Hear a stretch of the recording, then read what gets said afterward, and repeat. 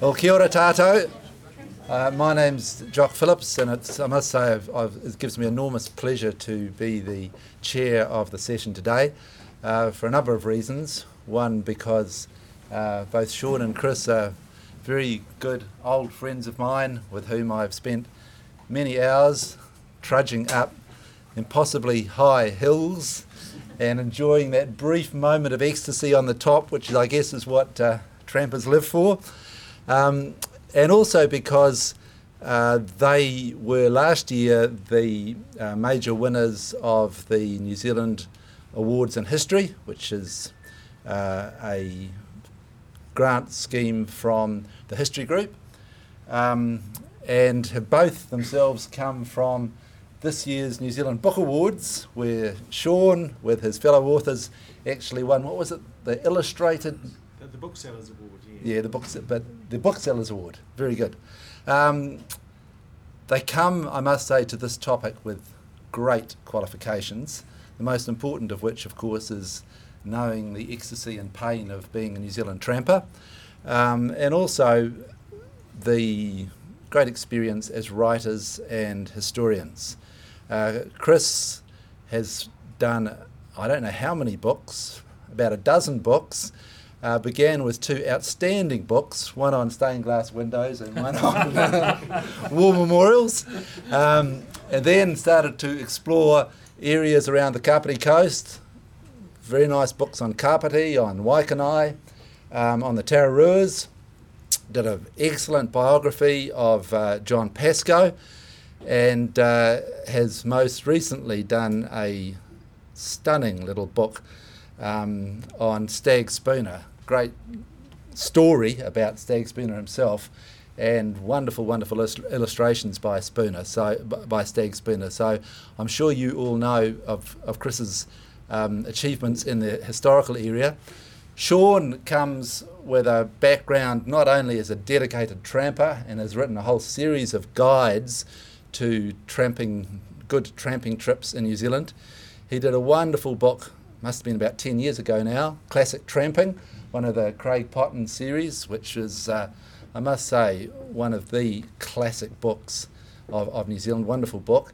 And his recent book, the one that has just won the prize, is called Shelter from the Storm, which is a beautiful and loving study of tramping huts in New Zealand. So as you can see, with a historical and tramping background, they're superbly fitted to talk today on their project, History of Tramping. So it's over to you, Chris. Thank you. And thank you, Jock, for that generous introduction. As I think will become apparent today in our presentation, Jock has had quite an influence on the shape and the content of our work, and we're very grateful to you for that. Thank you, Jock. What we'd like to do today is talk a little bit about the process we've been through in putting together this book, how we sort of wrote it together, some of the ideas we explored, and where we've got to, a sort of snapshot of where we are in the final furlong. And our idea of a history of tramping in New Zealand evolved in 2008 while walking around Lake Waikariiti in Te Urewera National Park. This lovely landscape has been associated with the history of New Zealand tramping from its beginnings. William Colenso, arguably New Zealand's first tramper, walked through the Urewera in 1841-42 on his way from the Bay of Islands to Hawke's Bay. At Waikaremoana, he engaged in stormy theological debate on the lakeshore with a local Catholic priest, much to the amusement of local Maori. He also explored and botanised the local ranges nearby. While Colenso's primary purpose was evangelical, his love of walking, especially his later multiple crossings of the Ruahine Range, make him a candidate for the title of the nation's first real tramper. But others soon followed. In 1907, for example, the young writer Catherine Mansfield spent 4 weeks exploring Te Urewera, and the sense of the area's rich Maori heritage inflamed her imagination, and this is very evident in her diary of the trip. She was followed by Victoria College students like John Beaglehole in the early 1920s, who also tramped Te Urewera. Their experience was influential, particularly for Beaglehole later when he was living in England and he thought about the New Zealand bush, and when he did so he thought about that trip in the Urewera. More recently, Te Urewera has been the inspiration for the first academic appraisal of tramping in New Zealand by Kirsty Ross, a curator at Te Papa. She walked around the lake as a teenager, and this later inspired her interest in the subject, which culminated in her 2008 publication, Going Bush. And of course, Lake Waikaremoana and Te Urewera National Park continue to lie at the heart of any appraisal of tramping in New Zealand today because of the recent treaty settlement with Tūhoe. In fact, Tūhoe didn't sign the treaty in the first instance and have really remained an independent tribe within New Zealand. But an appalling history of persecution, starvation and governmental abuse culminated in last year's seminal settlement.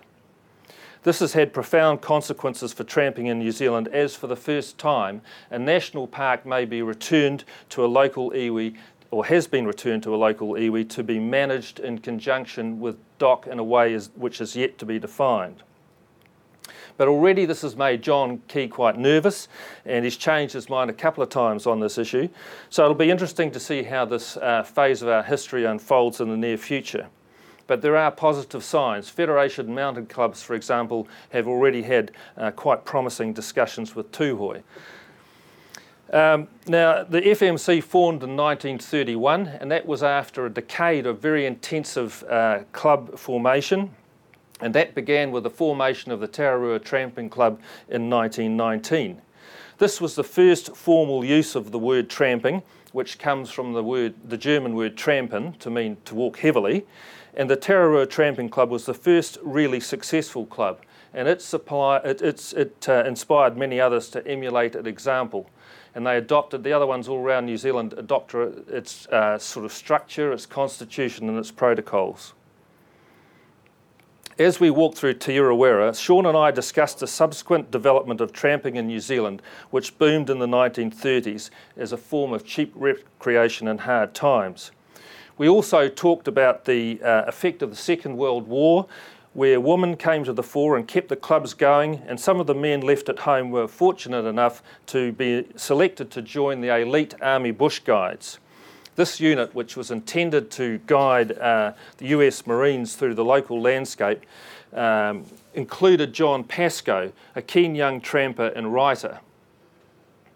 After the war, Pascoe, who took that previous photograph and many others of those wartime activities, wrote this survey, Land Uplifted High, of New Zealand tramping areas at a time when the pastime flourished and became increasingly popular as greater prosperity and broader or greater car ownership made access to the outdoors far easier.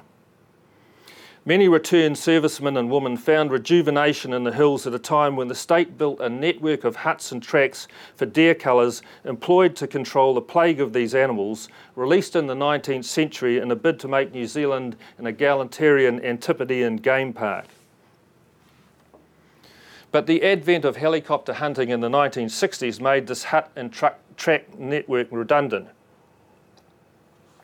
And instead, it was developed by the New Zealand Forest Service for recreation. And the deer culler became a sort of cultural icon, an emblem of Kiwi outdoor skills at a time when many New Zealanders were living in cities and looking to the outdoors for recreation. At the same time, the continuing heroic exploits of Ed Hillary, first on Everest, then in Antarctica and elsewhere, convinced Kiwis who basked in his success that they too were outdoors people. But we asked the question, were they really? And in fact, it seems that this was largely a delusion. Most Kiwis were now living in urban areas, and while a growing number did tramp, hunt and fish, they were always a minority. Nevertheless, this active minority were generously provided for by not one but two government departments that created the most extensive network for recreational purposes of huts and tracks in the world. So here we see a Forest Service hut under construction, but exactly the same sort of thing was happening at the same time under the Lands and Survey Department in national parks, such as here in Mount Aspiring National Park, created in 1964.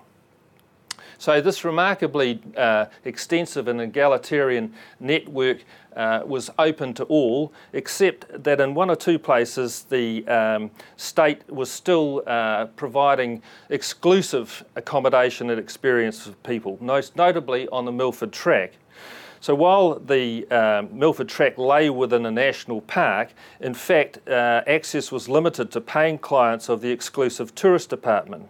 I was intrigued to learn from Sean that in the 1960s, Otago Tramping Club members invaded the Milford Track to make it accessible for everyone. And those invaders called themselves freedom walkers, taking inspiration from the American Civil Rights Movement. And such influence was undoubtedly due to the advent of television. The 1960s and the 1970s were a time of rapid change as television and greatly improved air transport connected global communities as never before. So as we continued our tramp through Te Urewera, Sean and I discussed how the developments of mass tourism changed life in the great Kiwi outdoors. So much so that by the 1990s, some of New Zealand's finest tramping landscapes were becoming very popular with tourists from afar, especially Germans and Israelis. This trend continued in the new century, culminating in DOC's Great Walks, which sought to accommodate this ever-increasing influx. The Kepler Track, for example, was specifically created as an alternative to the Milford Track to help cope with this tourist influx. But while an underfunded DOC struggled to cope with mass tourism, other state agencies such as Tourism New Zealand relentlessly promoted New Zealand abroad with campaigns such as the contentious 100% Pure one, which continued to attract more and more visitors to these shores. This reached its zenith with Peter Jackson's Lord of the Rings and Hobbit trilogies, which brought even greater numbers of active young tourists to New Zealand to experience the landscapes they'd seen depicted in these films. Having talked all this through, we returned to civilization and created an outline chapter by chapter of the book that we intended to write. The opportunity actually to do so came in December 2011 when we received an award in history. This was sufficient to allow each of us to work full-time for a year on the book. But first we gave our synopsis to two friends, fellow historians, for their appraisal. And it was a very good thing that we did, because our complacent sense that we had kind of nailed an outline of the book that would be convincing was soon shown to be unwarranted. Jock Phillips, the first to respond, challenged our assumption that the history of tramping began with the Tararua Club in 1919. He did a brief search of papers past in the 19th century, just using that term, and that revealed quite a response. So he suggested we needed to take a much closer look at the 19th century and the diversity of meanings that came with that word tramping. What about the gold prospectors, for example, and the surveyors and the soldiers? And at the same time, Graham Langton, our mutual friend, an alpine historian, had also looked at it, and he took us to task for similar omissions. He too thought that we had ignored the 19th century, especially the contribution of Maori, who had facilitated so much of the early European exploration. Graham also challenged us to think rather harder about our definition of tramping and what was special or unique about the New Zealand experience of this. So we got stuck into papers past, which enabled us to trace the development of the term tramping through the 19th and early 20th centuries. And this showed that its modern recreational meaning in New Zealand followed on from the more widespread use of the word in the 19th century to represent soldiers marching, horses galloping, dancers reeling, and gold prospectors walking through the mountains. Its use in a recreational sense came much earlier than we had imagined, or dictionaries had indicated, and we found it used as early as the 1870s, 50 years before its use for the Tararua Tramping Club. So clearly quite an overlap there, but there was also other factors that were at play as well. This use in the 1870s and after that coincided with a time when Vogel's new railways and roads were enabling New Zealanders to reach scenic landscapes far more easily. And at the same time, our perceptions of the landscape were beginning to change towards a more romantic view, from the idea that mountains and the bush were something to be avoided and were impediment, towards the idea that these were inspiring places. So chastened, and rightly so, for our less than rigorous intellectual inquiry and our failure to test assumptions, we now rapidly re-researched our book and then wrote it.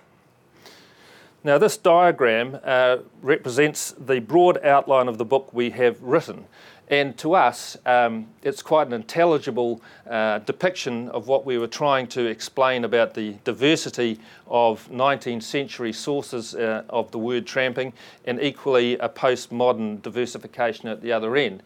But with when we sent the book out to readers in draft form, we found that virtually none of them found this intelligible. So we'd be very interested to know later on in this discussion what you feel about it and whether we need to do some more work on it. In essence, the first part of our history is entitled Walking with a Purpose, and it describes that sort of 19th century utilitarian use of tramping, or the term tramping. And then the second part of the book is an account of the evolution of what we've called traditional tramping, and that was largely dominated by tramping clubs. And then, as I say, we've got this postmodern diversity of experience that are now loosely termed tramping, but cover quite a wide range of experiences. So having two authors is a great advantage in the sense that you don't have to write the whole book yourself. On the other hand, there's quite a challenge in forming a sort of successful collaborative style, and we're quite different people, so we were faced with this challenge of having to meld the behaviours of a well-known Luddite who writes in longhand with a younger person who's almost a digital native. In fact, that particular issue was immaterial, because what we did was we wrote alternating chapters, so that didn't really matter. The thing that did give us a lot more of a challenge was writing to a predetermined word limit, because we decided that we needed to limit chapters to 7,000 words each, so that the book that we produced would be of a length that would enable it to be published in a way and at a price that we felt comfortable with. So while we both struggled at times to stay within the agreed limit of 7,000 words per chapter, we found that by editing each other's drafts, we could whittle down chapters into far clearer and more convincing texts. Even so, we ended up with a 12-chapter book of 108,000 words, which is 300 pages of this double typescript, or double-spaced typescript, and that theoretically should shake down to a 300-page illustrated published volume. So what did we learn from this collaborative experience? Well, first and rather obviously, if you're going to write a book, then you have to write it. So what we found was a lot of people would say to us, well, you're doing a book about tramping in New Zealand. Gee, you know, you must be doing a lot of tramping. It must be a lot of fun. But in fact, we did very little tramping. We were quite ruthless about that. And the only way we did any tramping was, in the end, Sean persuaded me to do one overnight trip into the North Ohau hut in the Tararuas on the excuse that we'd taken drafts with us and of specimen chapters we've been working on and checked them over there. So we did that. But then when we'd finished the book, we celebrated with a tramp in the Ruahinis, following in the footsteps of William Colenso. And on the summit of Te Atua o Mahuru, we split up and walked in different directions. So Sean went north along this magnificent mist-edged ridge into the distance. He was due to talk to the Heratonga Tramping Club in Hastings the following night. So he went that way. I went west, and as soon as he'd disappeared, I took off all my clothes and spent the afternoon enjoying a wonderful nude tramp along the Ruahine tops. Undoubtedly, a two-author process like this could go horribly wrong and lead to a broken friendship or no book, or maybe just a bad book. but that was something we knew we couldn't allow to happen. We both recognised that a $60,000 grant from the Ministry of Culture and Heritage was a once-in-a-lifetime opportunity, and we really had to succeed. Not just for ourselves and our sense of professionalism, but also because, just as importantly, there are people like you, other researchers and historians who could have put that money to good use. We're currently illustrating our tramping history, which will be published next year. And the key points we wish to communicate are, and we'd welcome your thoughts on this, first of all, the highly personal nature of tramping. We learnt this just recently when we sent out these 7 drafts to selected readers for their comment. And a majority of their responses were highly personal, surprisingly so. These were people we'd selected for their kind of broad qualifications to provide us with a general overview, but a lot of them came back and they were so determined that their own personal experience was replicated in our book that 1 or 2 of them became quite edgily personal about it. So this was quite a surprise, as I say, but it led us to think, well, what's going on here? We looked beyond that and said, okay, there's something about tramping that we haven't really got involved with. So we thought about what is the essence of the tramping experience, and so I said to Sean, let's write down a sort of 10 little things that we think are important about the nature of tramping. So that's exactly what we did. And you can see here we've categorised them into P for personal and G for more general societal experiences.